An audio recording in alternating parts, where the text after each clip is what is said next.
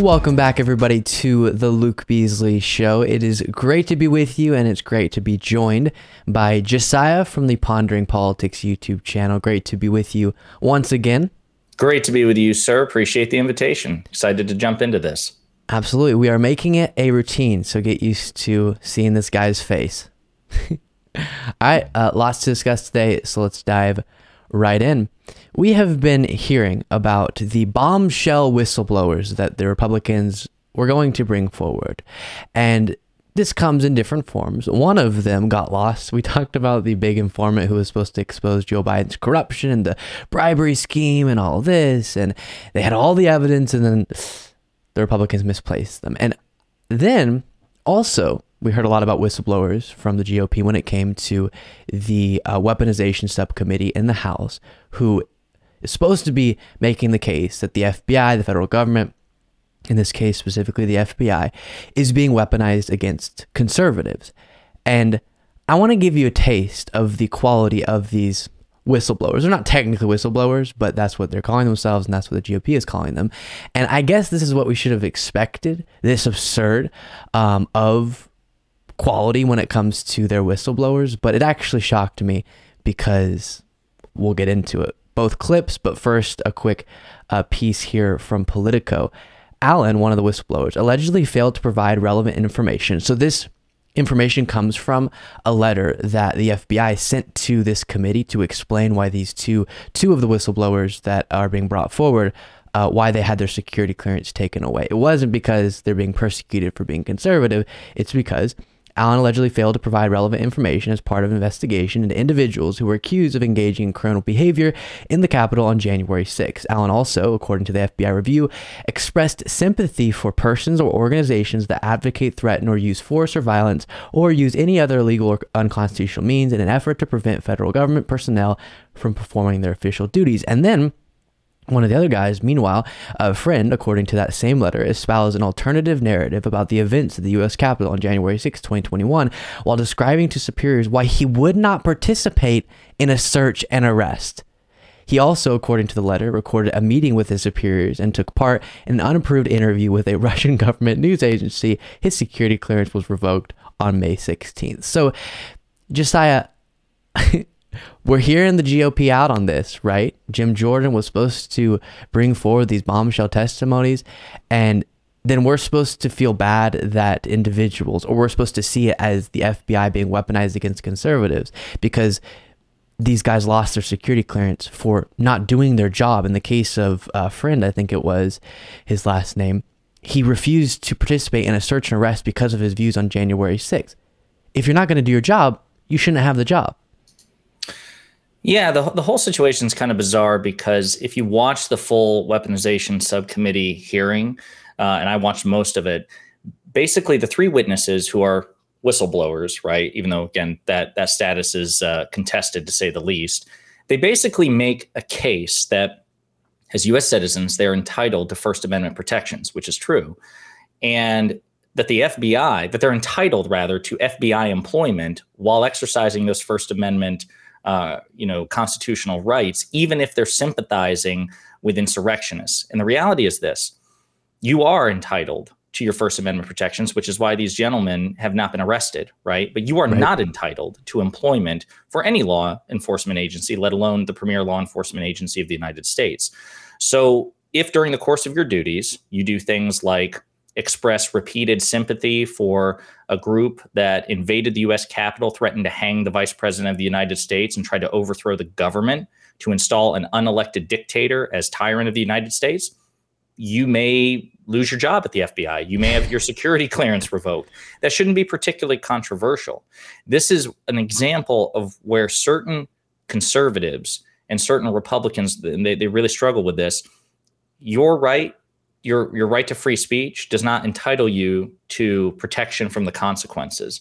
So This is simply an example of the FBI just, following the natural consequences of you potentially being a security threat to the organization you work for. So Before we discuss further, a lot more to discuss on this. This is Democratic Representative Connolly walking through what a third whistleblower had written on Twitter about January 6th. This is George Hill's tweets. Take a look at this.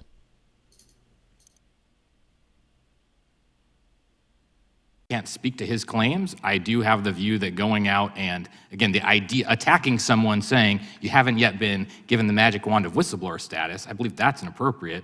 I'm not familiar with all of the substance of his personnel actions. Well, might it cause you some concern? Let me show some tweets on the screen from Mr. Hill. This one, he had theories about January 6th that it was instigated by the deep state, not by insurrectionists who were up to no good, seeking to hang the vice president, Republican vice president, I might add, of the United States, or other depredations. It was the deep state that led to this. Are you familiar with that tweet? No. Here's another one. Are you familiar with this tweet, in which he talked again that the deep state is real on the January 6th insurrection? Just to be clear, I'm not familiar with any of his tweets. We just believe that it can be helpful for people to have counsel, and we were willing to assist in that way. I say again, it just doesn't seem that controversial to, as a federal agency that's supposed to be enforcing the law, not love the idea of someone who believes in the deep state coordinating an attack on the Capitol to what? I never understand that conspiracy theory. To make MAGA look bad or to whatever. I've tried to have at rallies Trump supporters explain to me, okay, so the Democratic Party actually, with Pelosi, coordinated with the deep state to make January 6th happen, make it look like Trump supporters to prevent the certification of Biden's election. Wait, what? Why would they want to do that? And why would the FBI want to have someone who's supportive of those conspiracy theories about that attack on the Capitol in their ranks? They wouldn't. And again, it's what we just talked about earlier. The fact of the matter is, whether or not these three witnesses realize it, they each made an affirmative case for why they should have been fired, or at the bare minimum suspended, but perhaps just fired wholesale, let alone having their security clearance revoked.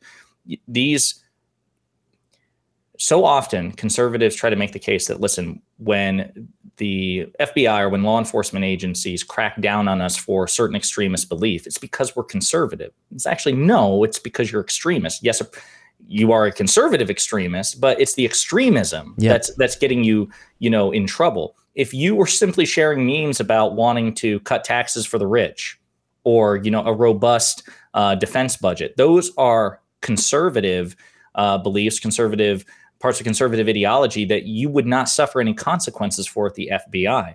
But when you express sympathy for, again, a group that invaded the United States Capitol to try to kill or hurt members of Congress and the vice president of the United States because he wouldn't overturn an election, you have gone beyond the pale of just conservative beliefs, which, again, there's a wide range there, into the unacceptable. And the FBI is not obligated to keep you on payroll. 100%. Another moment here from this hearing. The Democrats just did a great job of making the case for why all of this whistleblower nonsense is just not what the GOP is hyping it up to be at all. And this is Democratic Representative Debbie Wasserman Schultz. You also claim that your top secret security clearance was improperly revoked, yet an independent investigation concluded that you demonstrated a number of security concerns, which included that you refused to execute a court-ordered arrest warrant and when you downloaded documents from intelligence systems to an unauthorized removable flash drive. The cherry on top could be your unauthorized recording of executive management, which I'm sure you know violates Florida law, along with your unsanctioned interviews with Sputnik News, established by the Russian government in 2014 and fully owned by the Kremlin and Putin's cronies. Time of the gentleman I think it's expired. clear who is weaponizing government. Gentleman yield from back. the gentleman. So true. Before we discuss any further, just one more moment I want to look at. This is Democratic Representative Stacey Plaskett, also making a very accurate case here.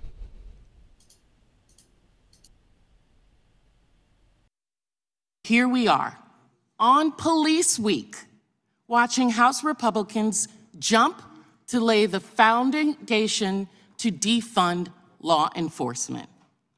My colleagues on the far right are on a mission to attack, discredit, and ultimately dismantle the FBI. This is defund the police on steroids.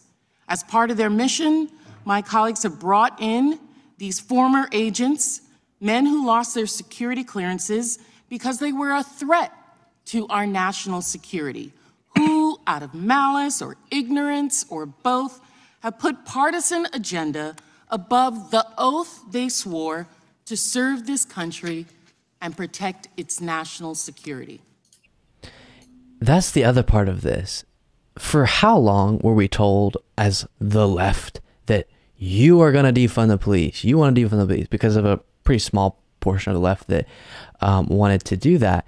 And that was something the right freaked out about constantly. But see, in the case of defund the police, at least it was in response to an actual real problem. And then they were putting forward what I saw and see as an incorrect policy solution.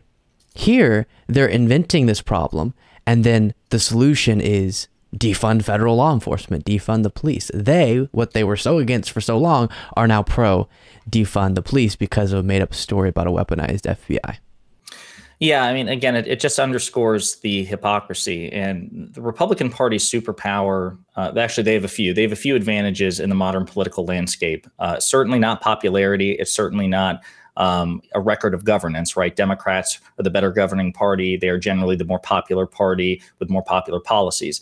But one of the things that enables Republicans to win as often as they do is the shamelessness of their hypocrisy. They are not held to account by one another or very often their constituents. So you look at the situation with defund the police. It is true that during the 2020 George Floyd protests, there was a vocal element of the population and within the ranks of the Democratic Party, very, very few, who were calling for police agencies to be defunded or in some cases even abolished. But the first things first, those sentiments were infinitely more understandable coming from progressives and members of the community who were just fed up because they witnessed the unarmed or the murder of an unarmed black man, right, which happens unfortunately too often in this country.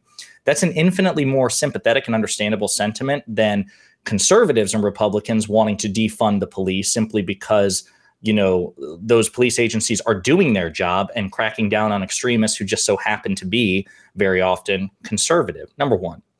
Number two, the fact of the matter is you have to look, when you look at like extremist elements within a movement, social movement or a political movement, they're going to be there in one form or another, right? You can't have any mass social or political movement on any scale. Look at the civil rights movement. It had its extremists. You can't have an extremist-free movement. The question is, to what extent does that extremist element animate the movement? And to what extent is it represented in the leadership? Yes. Joe Biden, Kamala Harris, Nancy Pelosi, Chuck Schumer, they were not calling for defunding the police or abolishing the police or anything like that.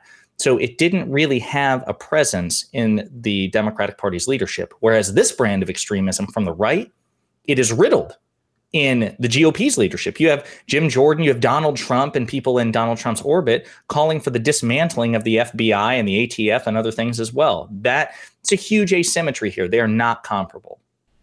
100%. And this is something you and I talk about or complain about a lot.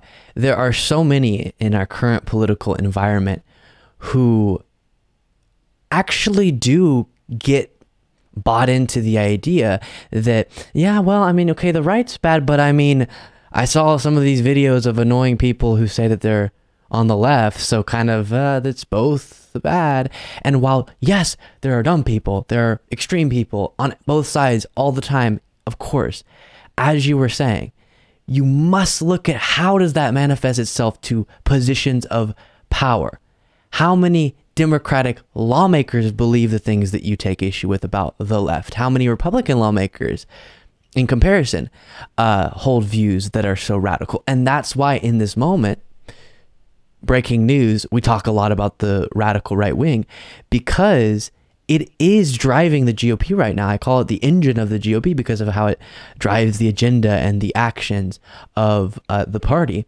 And those views, those extremist views, are absolutely showing up in positions of power. An example is all the people we talk about on a daily basis, whether it be Marjorie Greene, Matt Gaetz, Lauren Boebert, etc. But even I covered recently Trump calling into who is likely going to be the nominee of one of the two major parties for the presidential ticket. He called into a QAnon event. I don't think it was labeled technically as a QAnon event, but people were getting up there espousing those exact views, and he called into it, associating himself with those people. So that is why the far right is the significant threat and the danger that we talk about on a daily basis that it is. Yeah, it's just fundamentally dishonest of anybody to suggest that simply because a problem is technically present on two sides of an issue, that problem is equally present, right? That it's an equal number and an equal threat. It's unfortunately it's a lazy thought. It's a lazy sentiment often expressed by people who know better but want to pretend otherwise because they have an agenda, or people who, for whatever reason, just don't have the time, effort, energy, or interest to dig deeper. It's just, both sides. The fact of the matter is, whether people like it or not, if you're taking an honest reflection of American contemporary politics, the extremism that we're talking about is much, much more prevalent on the right than the left. And I will also conclude by saying this. When we're talking about politicians and defunding the police, it occurs to me that when President Biden was inaugurated, his first major piece of legislation was the American Rescue Plan, which was the third round of COVID stimulus relief. That passed on a sheer partisan line. Only Democrats voted for it. And in that COVID stimulus relief bill was ample funding to law enforcement agencies across the country.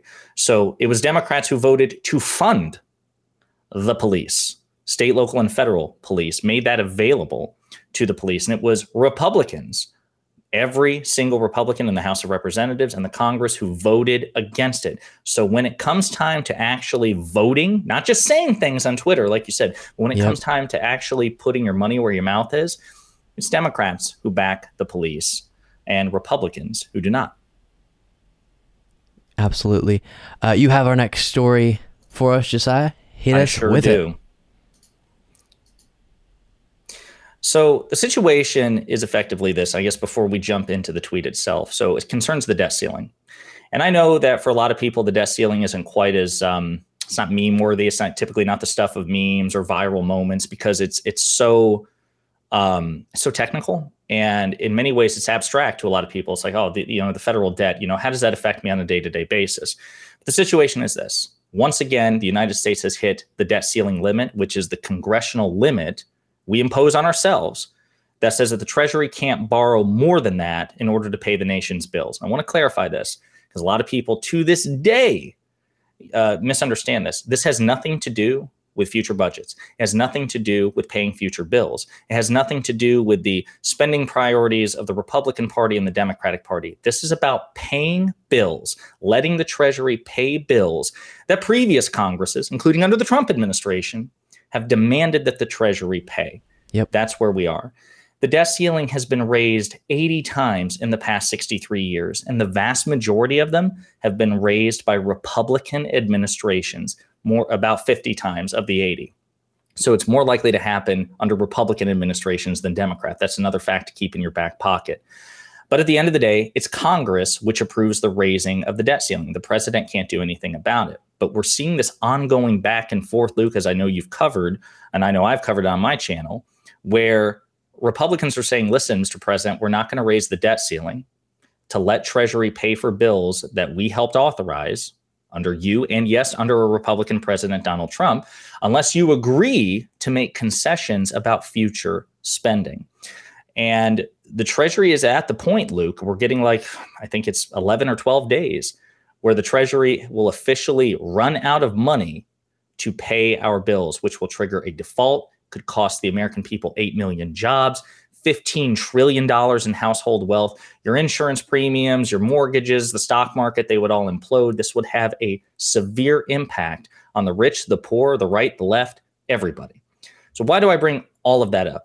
Because they're in ongoing negotiations, Republicans are with the president. And they were supposed to meet on Friday for the latest round of negotiations. Donald Trump, the current leader of the Republican Party, made a, what do we call it, a trough central? He trothed. He trothed minutes into the meeting that the Republicans had with the White House. And he said this: Republicans should not make a deal on the debt ceiling unless they get everything they want, including the kitchen sink. That's the way the Democrats have always dealt with us. Do not fold. Now, you might think to yourself, well, I mean, that's whatever. He just ran his mouth. What does that mean? But here's what happened, Luke. Within 20 minutes after he troughed that, the Republicans walked out of the White House negotiations. Walked out. I want to play a couple of clips here about Kevin McCarthy. But before I do, just out of curiosity, do you find that timing suspicious?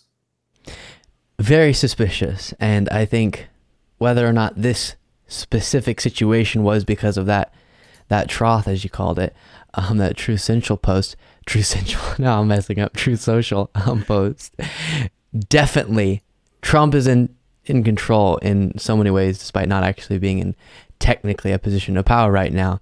And that continues to be a very concerning element of politics. 100%. This man is out of power, but he's still leveraging way too much influence over the GOP in terms of their negotiations. So I want to play a clip here from Speaker of the House, Kevin McCarthy. Let's hear what he has to say after Republicans left the negotiations with the White House.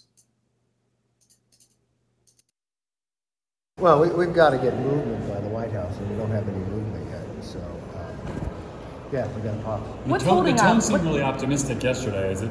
Yeah, I mean, yesterday, I really felt we were at the location where I could see the path. The White House is just, look, we can't be spending more money next year. We have to spend less than we spent the year before. It's pretty easy. What are some of the sticking points at this point? We spoke to the president?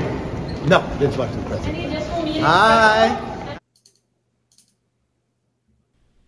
This whole process, I'm just deeply, deeply annoyed with and afraid about, because it is a manufactured crisis. And so I've heard some political commentators kind of wave it off as, this is nonsense. It's not actually what they're making it out to be, because it's manufactured. Like you said, the debt ceiling inherently is. It's not constitutional. It's nothing we would have to have.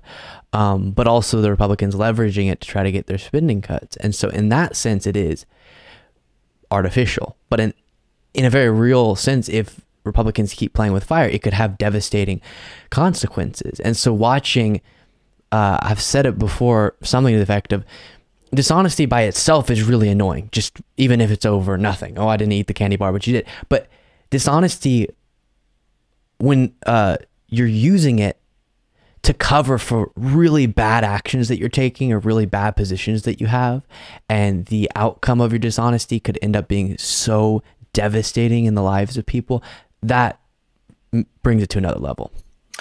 Yeah, it does. I mean, it's not just dishonesty for its own sake. It's dishonesty with extreme consequences for 330 million Americans. And again, this is the funny thing.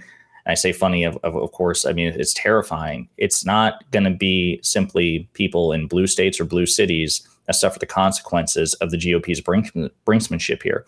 It's going to be conservative states and red cities as well. It's going to, again, rich, poor, left, right, it doesn't matter. Your savings are at stake. Your 401k is at stake. Your job is at stake. And Congress is the only one here with the power to raise the debt ceiling, if that's the means by which we're going to do this. If we really need to raise, suspend, or abolish the debt ceiling, the president can't do anything about it. And the president has agreed, look, Democrats, we will sign a clean debt ceiling raise today because that's a responsible thing to do. But I also want to play a second clip, Luke. And actually, it's interesting. You may know the fella who found this clip. I found it. It looks like a clip by a gentleman named Luke Beasley found this clip in which one of the finest political minds of the modern era, I might add. Hearing. Yes, thank you. Yes. And it's Kevin McCarthy arguing with Kevin McCarthy, if you can believe it. So I'd like to play this clip for you, and then let's unpack it. When you raise the debt ceiling, that's actually paying for stuff that has already been spent. Democrats have floated changing the debt ceiling process so there's not We can just spend more and more. Why they want to raise this is to spend more money. When you raise the debt ceiling, that's actually paying. Well said, 2017 Kevin McCarthy. And we could spend an entire show talking about cases of politicians on both sides, but often, very, very often, politicians on the GOP side just being not logically consistent at all, making no effort to be. And that's what makes it hard to engage. How do we have conversations about, okay, why do you feel this way based on the principles that you have? Because you can bring forward and say, I feel this way because of these principles. And the next day go, oh wait, but it would benefit me to switch them around. So never mind. I feel this way because of the opposite principles. So then how do you compromise? How do you come to an agreement if you can't even understand their views because their views are all wonky? No, 100% they are. At the end of the day, the Republican Party has become a party not about principle but about power, and they'll forsake principle on the altar of power any day, which is why clips like these come in handy. Obviously, that's not going to do much for his base, because again, the unfortunate reality is many conservative voters are happy with this. They're fine with this. They love. We saw it during the Trump CNN town hall. They love his rank hypocrisy because they see it as a sign of strength. And that's what I meant earlier, in a previous clip video that we did when we were talking about the fact that the GOP superpower is their shamelessness. They are not held to that standard. Can you imagine what the headlines would be, not just on right-wing media, but mainstream social media, the so-called left media, if you got clips of Joe Biden going back and forth with himself like this that we just had with Kevin McCarthy? People would be, swinging pitchforks, so to speak. It'd be an angry mob about it. Yeah. But the GOP can get away with it. At the end of the day, this brinkmanship is pretty much the exclusive province of the Republican Party. We have never seen Democrats do anything like this. And that's why my hope is, and the hope has taken a beating here lately because we're starting to see movement against this. But my hope is that President Biden stays strong as he promised to do for the past 2 or 3 months, which says, listen, we will sign a clean debt ceiling. The same sort of debt ceilings that you got under Donald Trump, the same sort of debt ceilings that you demand of Democrats when it's your guy in the White House. We'll do that because we understand that we helped, number one, that the economic consequences would be severe, but number two, that we have an obligation since we helped authorize these payments, but so did you. What we will not do is negotiate. And so what I hope is that Biden stays strong in this respect. And if Republicans don't back down, that he looks at unorthodox, unconventional means like minting the billion or $1 trillion coin or invoking the 14th Amendment to simply say, listen, we're going to raise the debt ceiling or we're going to pay regardless. We are going to pay the bills that Congress has authorized us to pay. And if you don't like it, you can try to sue me in the Supreme Court. And then it will be up to you in the Supreme Court to see if you guys want to order us into a default. That's what I hope happens here. Totally agree. And we've seen now, especially this round of this whole charade, a good bit of constitutional experts come out and say Biden actually has it on good authority to, in his position as president, push forward and not allow us to default on our debt. That's his responsibility. So I think if you're ever kind of, as a leader, especially in the Democratic Party, often they don't go with what I'm about to say. If you're on the fence about, do I go for kind of the less aggressive stance or the more aggressive, let's go for it. We've been watching as the Republican Party, as Josiah mentioned, has picked power over principle for so long. So in a situation where you could have the principle, but also leverage your power effectively and aggressively, as often the GOP is willing to do, then do it. Show the American people, Joe Biden, that you're fighting on behalf of them in every way that you can. And when you actually have a case to be made that this is your constitutional duty, then do it. And again, as Josiah said, let Republicans try to take you to court and try to cause an economic disaster because of what? And I do want to mention, I had an individual say to me that they absolutely resonate with the calling out Republicans and they resonate with what I say on the show, but reminded me to not just talk about what we're calling out, which is the dishonesty, which is all that, but why it's important to call it out. And so the why here is these are real lives. It's sometimes a little bit of a reality TV show and Kevin McCarthy, oh gosh, and then there's villains. But these are real lives that are at stake here. And again, I remind you, why is it that the GOP is trying to leverage the debt ceiling, raising the debt ceiling? Because they're trying to get spending cuts. And then you dive into what the cuts would be doing. What would be the impact of these spending cuts if they got their way? One of them is trying to add work requirements to Medicaid and then raise the work requirements age for SNAP benefits, the food stamps, from 50 to 56. And when this has been tried in states such as Arkansas, and when studies have been done, it's not an effective way to do what the GOP is saying that it would do, which is make sure people who absolutely can and should be working are working. Instead, what it does effectively do is take away benefits from people who absolutely need it and aren't incorrectly identifying themselves as someone who qualifies. And the reason for that, countless reasons: bureaucratic, a mistake gets made, or the extra paperwork that goes through this type of process and ends up getting messed up, not turned into the right place, whatever it is. And then people who need SNAP, who need Medicaid, end up not getting it. And so all of this, leveraging the debt ceiling on the part of the Republican Party, is to attempt, and I know this sounds really blunt, but it's just accurate, to take food out of the hands of those at the in low-income families, the food out of low-income families, and healthcare out of the hands of low-income people. It is so enraging, and this matters so much, but they don't see it that way.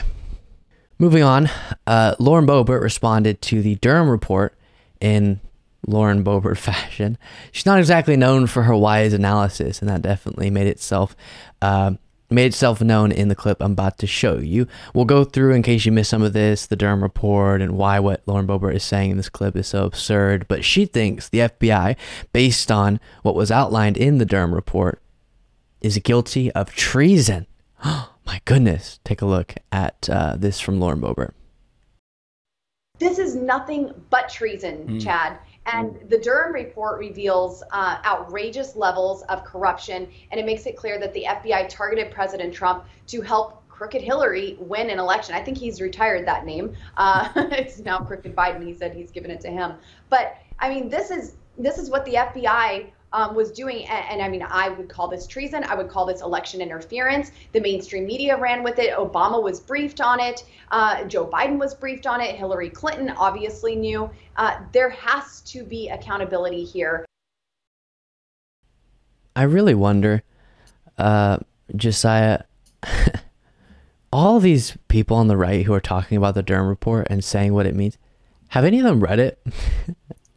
No, absolutely not. It's 306 pages. Are you kidding me? And I don't think there are any illustrations in it. So that probably means that Lauren Boebert has not read it.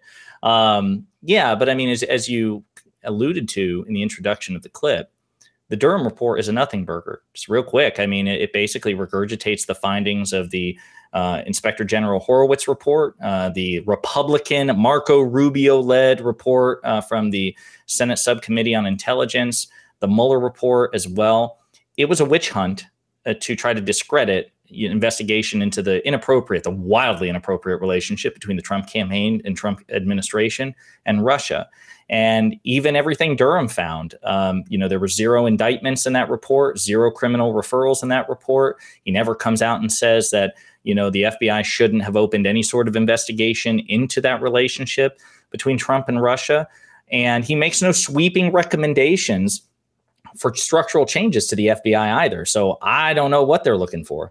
And let me quickly remind people, in case you are kind of blurry, the Mueller report, kind of original investigation, not Mueller report, Mueller investigation, original investigation that kind of this all spawned off of. And this was an investigation into the connection between the Trump campaign and the Russian government. And what ended up being found, as you might remember, is the fact that indeed Russia did attempt to interfere in the 2016 election. And indeed, there were really inappropriate relationships between Trump campaign officials and people in Russia associated with or in the Russian government. What the Mueller investigation, this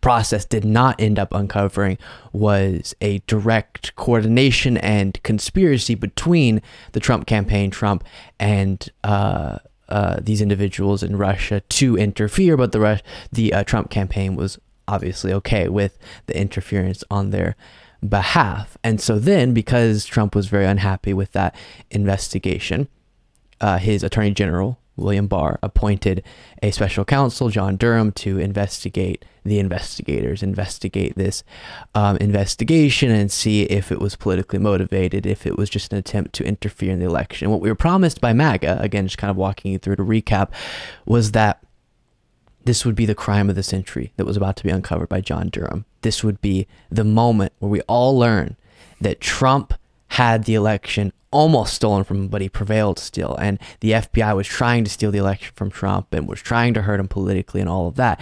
John Durham had years, I think it was 4 years, right, to investigate this. And the two individuals he brought to trial, it ended in acquittal. He had one plea deal, but the two people who were brought to trial, they ended in acquittal. He didn't uncover this criminality. And in his report, he didn't even allege that the FBI was attempting, because of their political motivation, to interfere in the election. He just took issue with parts of the investigation and mistakes that were made, which, fair enough, mistakes will be made in an investigation. And now, I think before they even had a chance to read it, they were already ready to say, this uncovered what we said that it did. Yeah, it's so funny to watch a timeline, and I'm hoping maybe we ought to do it. Maybe we need to put our heads together and just like find all the clips and collate it. If not, I'm sure people at MSNBC have done it already, but tracking the progression of the total depletion of morale in the Republican Party from when the Durham investigation began until now is so hilarious to track. Because like you said, Donald Trump and his sycophants were saying, this is going to uncover the crime of the century. This is it. Democrats, we got you now. We got you, crooked FBI. And then as the years passed, every time Fox News or OAN or Newsmax would be like, guys, so what about that Durham thing? You can just see the Republican senators and Congress people kind of looking at their feet. Well, I mean, I'm kind of losing faith, to be honest with you. And in large part, because like you said, the two attempts by John Durham to bring convictions against people in trial, he lost. That's not a good win-loss record, right? Whereas with the Mueller report, there were 30 plus indictments brought and multiple convictions, so a much better win-loss record. Durham wasn't up to the task, even though he had twice the time to make his case. And as you said, he was under intense pressure from Attorney General Barr, who in turn was under intense pressure from Donald Trump to find something that we can use here. But I'll remind everybody, both the Trump Department of Justice Inspector General report led by Horowitz and the Republican Marco Rubio-led Senate Select Intelligence Committee report both concluded that though there were issues with the FBI's investigation, particularly related to FISA warrants, they did not find any evidence whatsoever of inappropriate political motivation. So at the end of the day, it is simply a fact, no matter how Professor Jonathan Turley and other, again, Republican mouthpieces in the media and, again, sitting members of the Republican Party try to spin it. This is a nothing burger, which is why in the very end, this report brought 0 criminal referrals, 0 indictments, and 0 sweeping structural changes to the FBI. Totally agree. And one other clip I want to look at while we're on this subject, the reason why, or at least I often speculate, the reason why that term treason is so often used. Oh, Pelosi's guilty of treason. The FBI is guilty of treason. Biden is guilty of treason. It's a little bit of a dog whistle, or it's alluding to something that a lot of MAGA, who are listening to Lauren Boebert or Marjorie Greene, whoever's saying that, are tuned into. And this is a clip of Marjorie Greene saying Pelosi is guilty of treason. And you'll hear what she says the punishment for treason is. She's a traitor to our country. She's guilty of treason. She took an oath to protect American citizens and uphold our laws. And she gives aid and comfort to our enemies who illegally invade our land. That's what treason is. Exactly. And by our law, representatives and senators can be kicked out and no longer serve in our government. And it's a crime punishable by death, is what treason is. Nancy Pelosi is guilty of treason, and we want her out of our government. She's held her... So there, I mean, how much more transparent can you get with a call to violence? Saying Pelosi's guilty of treason, treason's punishable by death. I mean, it's just so dangerous. And so then, do I know for sure everyone's aware of that being the conversation about that word among the right wing? And obviously that's what's hyping up MAGA when they hear that. I don't know if Lauren Boebert's thinking about that in the moment, but that most likely is why that term is being used. It's a reference to the absolute most severe form of violence. Yeah, I would simply say the operative phrase was Lauren Boebert thinking. If you're a betting man, probably not. But I do think that if Lauren Boebert and Marjorie Taylor Greene were ever to put any serious thought into anything, it would be thoughts of violence and execution against their political opponents. And so this is nothing new. This is radical rhetoric, again, the likes of which you simply don't see in equal amounts on the left or in the Democratic Party. I remember when Republicans clutched their pearls over when Maxine Waters, the Democratic Congresswoman, said you need to get in their faces and protest, which, again, if you want to make the case that is escalatory rhetoric, fair enough, but that certainly doesn't necessarily imply violence, let alone death. And here you have Marjorie Taylor Greene just flat out saying it. So that this is, again, where on this show, on my show, on your show, on everything, we have to remind people, reject the asymmetry of expectation. The fact of the matter is there is no equivalence between the Democratic Party and the Republican Party in terms of extremist rhetoric. It is infinitely worse in the Republican Party, and you have to acknowledge that. You have our next story for us, Josiah? I sure do. This one it pertains to it's state politics, as a matter of fact. It's not necessarily on a federal level, but it's such a powerful story that I do want to share an article from the Washington Post about the situation in Nebraska. So what we have here is the legislative session in Nebraska has been it's been filibustered by Democrats. They've actually, for many, many months, they have attempted to filibust any bill by Republicans or Democrats because Republicans are attempting to pass a very regressive anti-trans bill. They were trying to ban gender-affirming care for minors. And you see this in multiple red states. So it's really nothing new. The Republican Party is making a full court press in every state they possibly can, Luke. But in what makes this weird in Nebraska is Democrats have successfully filibustered for months. They were making conservatives and Republicans pay for every inch. They were going out of their way to say that, listen, you may end up getting these bills passed, but it's going to be an excruciating experience for you. We are going to grind the legislature in Nebraska to a halt. But the clip I want to play in particular was from a Democrat. No, an independent. It wasn't even a Democrat. She caucuses with Democrats, but she herself is technically independent. And she gives this very heartfelt speech that I have not heard anything like it in contemporary politics within recent memory. So I'd like to play this clip and hear what you all have to think about it. Graduation. I hate that for you. I'm so sorry. Seriously, I would hate to have that happen to me.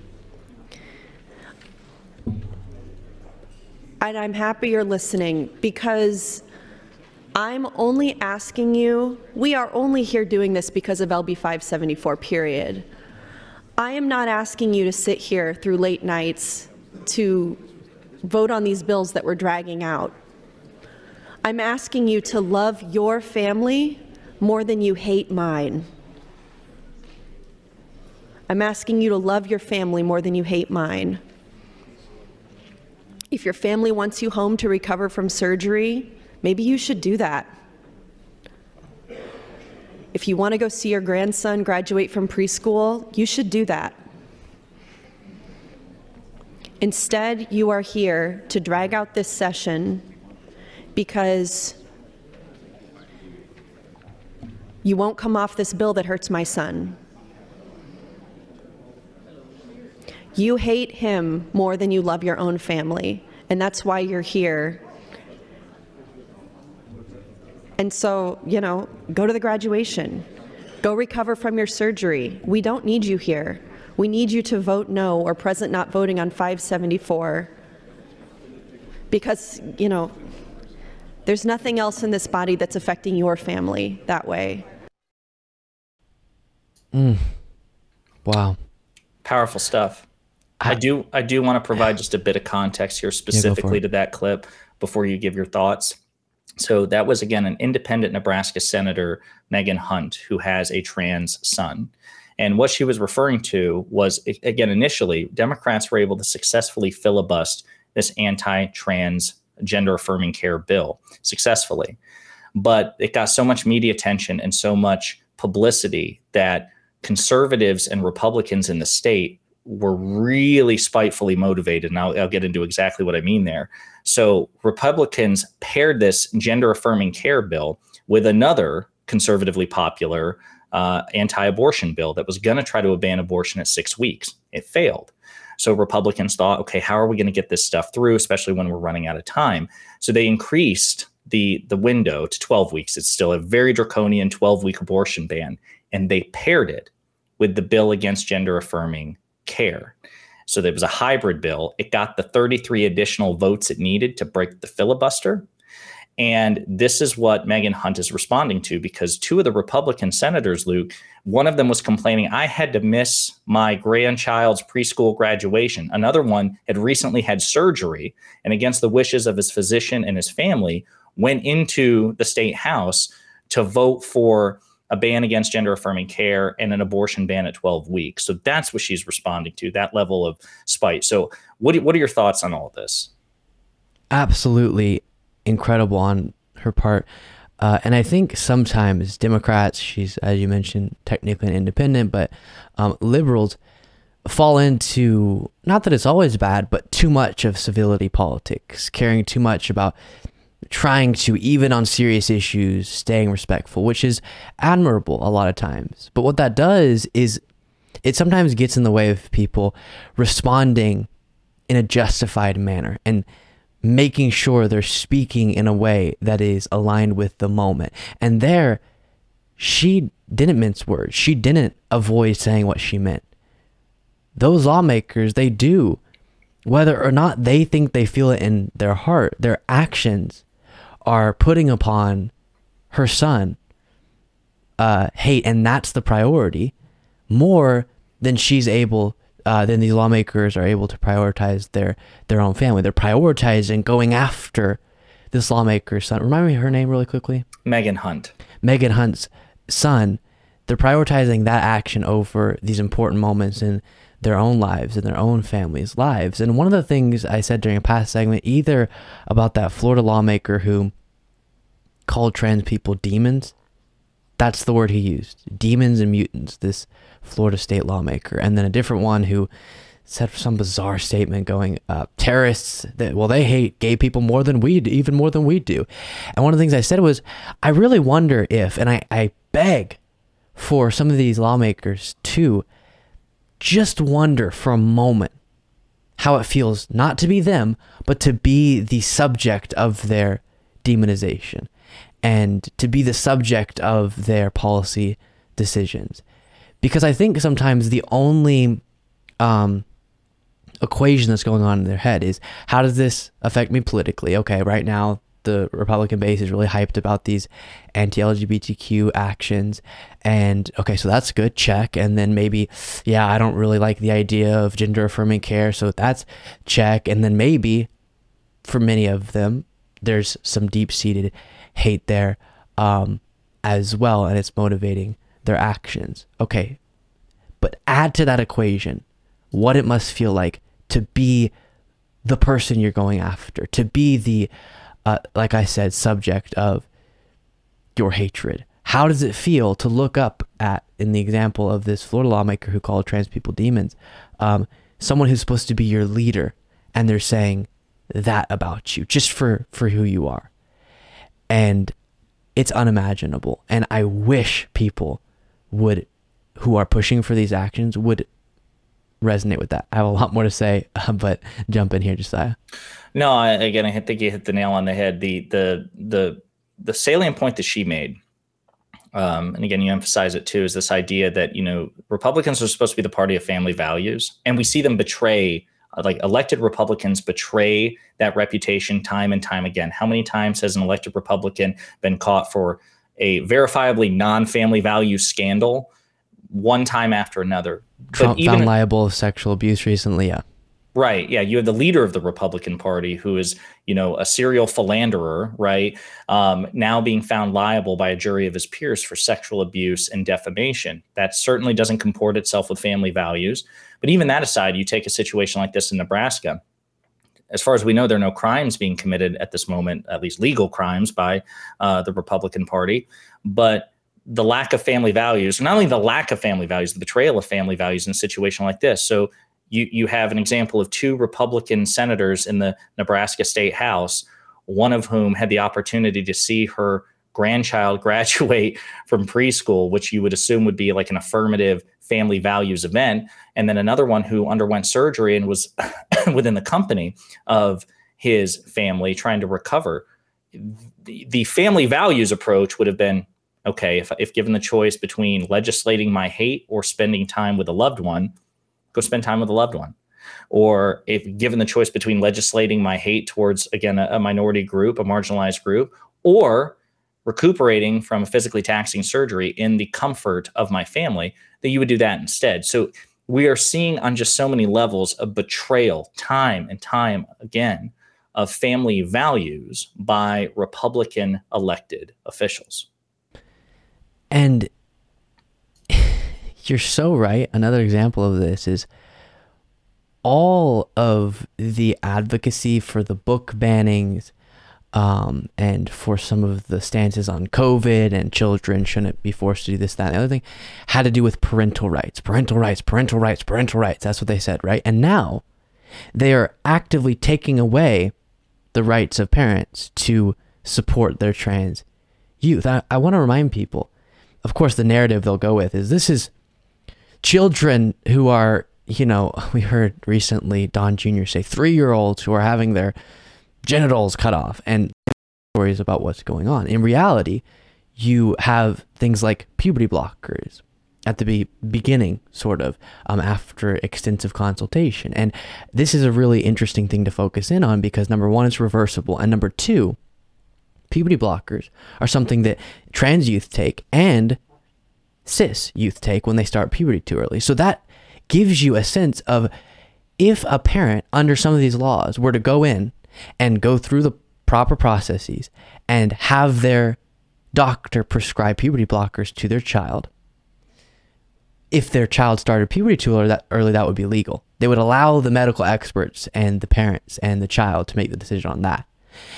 But if it was because they were trans, we can't trust parents and medical experts to make decisions about children. It's a violation of the parental rights thing. And then, of course, they'll work here so hard. They'll push and push after all of this filibustering and finally successfully get this legislation through because they want to protect the kids, right? Oh, the kids are being gone after by the radical rainbow mafia or whatever we hear. And they'll work so hard to do that. But when it comes to the leading cause of death for children, they won't burn 1 calorie trying to get through legislation to regulate guns, which are the leading cause of death for children in the United States. So all of it, like you said, it's violation after violation of their own purported principles.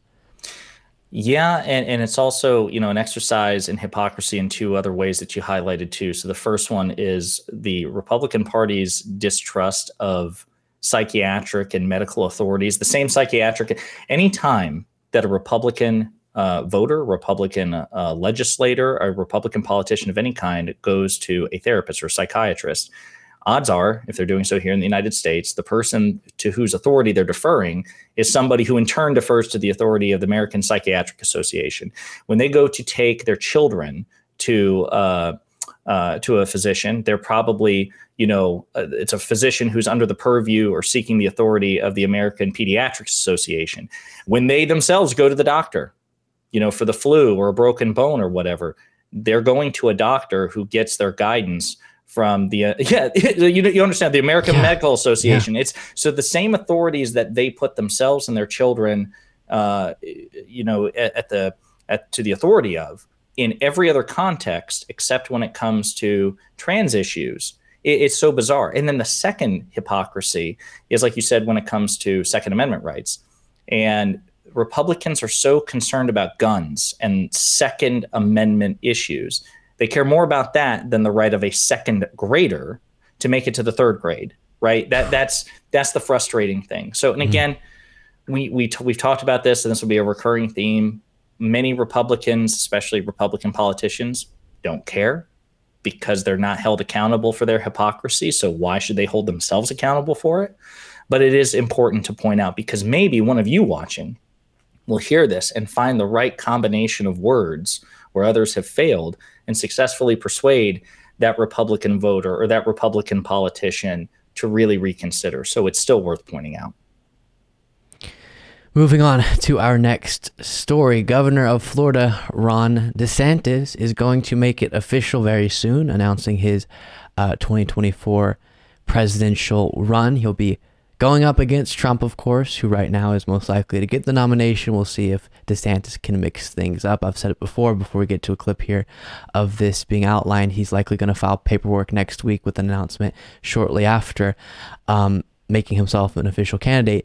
I do not want, when thinking about DeSantis or Trump, either of those individuals to be president of the United States. That would be disastrous. But I love the idea of DeSantis getting in the race to hopefully cause some division within the party, and maybe those divisions won't be able to be reconciled in the general election within the Republican Party, and that will hurt them against obviously most likely Joe Biden as the nominee on the Democratic side. So with that being said, we'll discuss further. I'll bring you to side in just a second. But first, here's this being reported on from CNN. Just tell CNN, Florida Governor Ron DeSantis expected to make it official next week, officially entering the 2024 presidential race sometime next week. He'll file paperwork with the Federal Election Commission declaring his candidacy and is expected to make his official announcement from his hometown the following week. DeSantis just tell CNN. So there it goes. We've been waiting for quite a while now, and we'll see how that all plays out. Where do you stand on the whole DeSantis candidacy? Do you think he has a chance of really taking away support from Trump, or is it more just kind of a mix things up moment? Well, he certainly doesn't have my vote, but none of them do. I think at this point, I almost wonder if it's too little too late. It's interesting. You look at the rock, paper, scissors effect of politics, because if Ron DeSantis had gotten the nomination, which I suppose he might, he stands something of a chance, not much of one these days, but he certainly stands the best chance besides Trump. If he were to get the Republican nomination, you and I have talked about this before publicly and privately, we're pretty sure that Donald Trump is enough of a narcissist and a spiteful egotist that he would run as a third-party independent spoiler candidate just to spite DeSantis, right? So it's interesting to imagine the alternative situation in which, Trump gets the nomination, as he's likely to do. Would DeSantis drop out of the Republican nomination and run as a third party spoiler? I doubt it. But basically, no matter what happens, I want these two to trip over each other. And there's the possibility that could happen. But I don't know. I at the end of the day, DeSantis has a problem. Well, he has many problems, but one of the big ones is, he's running so far to the right. He's the right-wing culture warrior. He's going to protect your gas stoves. He's going to, belly punch Mickey Mouse. Yeah, right. He's going to do all these things. That doesn't resonate with most Americans. And then on the major matters of policy, not just culture war talking points, but like abortion laws. Right, he's running as far right as he can possibly get on the issue of abortion. That's not going to do him any favors with the general electorate, and that's the thing that's actually really interesting. It'll be interesting to see a reality check for Republicans because, as I've said before, not that everything in life is a popularity contest, not that simply because a thing is popular that makes it right. But at the end of the day, the Democratic Party and Democratic-leaning voters and Democratic policies, they are all more popular and more plentiful than the Republican Party. So if there's a little voice in DeSantis's head saying, listen, run as far right, as long as we lock in the GOP vote, we're going to, moonwalk into the White House on, January 2025. It's not going to happen, man. They just don't have the numbers. Yeah. Do you have the New York Times piece on you there for me to jump into? Okay, we're going to read this and then a lot more to say on what Josiah just noted there. So one bit of reporting that came out kind of around the same time is this from the New York Times. If you could just scroll to, that quote there. He said during a call with donors, quote, "You have basically three people at this point that are credible in this whole thing." This is DeSantis talking to donors on a call. Biden, Trump, and me. And I think of those three, two have a chance to get elected president. Biden and me, based on all the data in the swing states, which is not great for the former president and probably insurmountable because people aren't going to change their view of him. So I understand what he's saying, where Biden obviously has a chance to win. He beat Trump before, he's the incumbent, all of that. But DeSantis, what he's trying to say is you either are going to have, most likely, something crazy could happen, and hopefully it doesn't. The polling has been kind of concerning recently, where Trump could, if he got the nomination, win. That would be a disaster. We'll do everything to make sure it doesn't happen. But most likely, just from a political analysis point of view, based on everything that Trump is wrapped up in, it would be really hard for him to win. He lost to Biden before, and everything that's happened since. So then you think, okay, so then maybe a more baggage-free Republican, more moderate Republican could win. Yeah, maybe. But the issue is, Josiah, as you were just noting, the way that DeSantis is trying to set himself apart from Trump is not by saying I'm the more moderate guy. He's trying to kind of say I'm more of a traditional politician maybe, and I don't have the baggage. But he's running to the right of Trump, or trying to, on policy, to say to the MAGA base, which you'll have to get some of to be the nominee right now because of how MAGA the Republican Party is. He's saying, I'm even more radical on the issue of abortion, for example. Now, Trump has had, to this point, the most devastating impact on abortion rights with his nominations of the justices that led to the overturning of Roe v. Wade. But DeSantis signed a 6-week abortion ban into law. Trump hasn't clearly said that he's supportive of a 6-week abortion ban when asked about it. And now DeSantis is publicly, I covered this on the show recently, criticizing Trump for not saying he would support a 6-week abortion ban. And if the primary becomes Trump and DeSantis trying to argue over who is more far right and taking stances on that, then in the general, even if DeSantis were somehow able to win, he would be so closely associated with the most unpopular parts of American politics, including a 6-week abortion ban. Yeah. So that's the I don't know what adjective I'm looking here, because I almost said beautiful. Dumb. No, okay. Because in some ways it is, from just a political analysis perspective, but it's also quite dangerous too, because the Republican Party, despite its lack of popularity and despite the lack of popularity and efficacy of its record and the policies it proposes, it's still a threat to the United States. So what I'm about to say, I don't know if it's good or bad, but it is interesting that the Republican Party has escalated to the extent that to win a primary, especially against somebody like Trump, you got to go as radical right as it gets to try to steal MAGA from him. Yeah. But that is a mutually exclusive proposition to winning an election. The tactic that, at least on paper right now, will let you win a primary is the thing that will cost you the general. And that is something of the Republican Party's own making. They are being hoisted by their own petard. So obviously, no sympathy for them whatsoever. They had every chance before Trump, during Trump, and even in the immediate aftermath of Trump to turn and say, listen, even if it costs us some elections for the foreseeable future, we need to do some serious introspection, some serious accountability, purge this instinct towards fascism and derangement that Trump manifested, and let's go back to being a more serious party, and then maybe we'll get some long-term gains. But that's not what they did. And I think we're seeing DeSantis try to straddle these lines, because he's going to have to present himself to the 49 other states outside of Florida. That's the other thing. Like, I know Florida is a very populated state, but there's the rest of the country to consider. How on earth Ron DeSantis of Disney feuding Florida, 6-week abortion ban Florida, how are you possibly going to make a sales pitch to Wisconsin, to California, to whatever, even just the swing states? How can you possibly do that? Yeah. And what you were saying about the Republican Party, they've had every chance to run away from this, to decide not to do what DeSantis is doing in Florida, just recently signing a ban on gender-affirming care for minors that includes the ability of the state to take away children from their families, party of family values, children from their families if they're receiving gender-affirming care.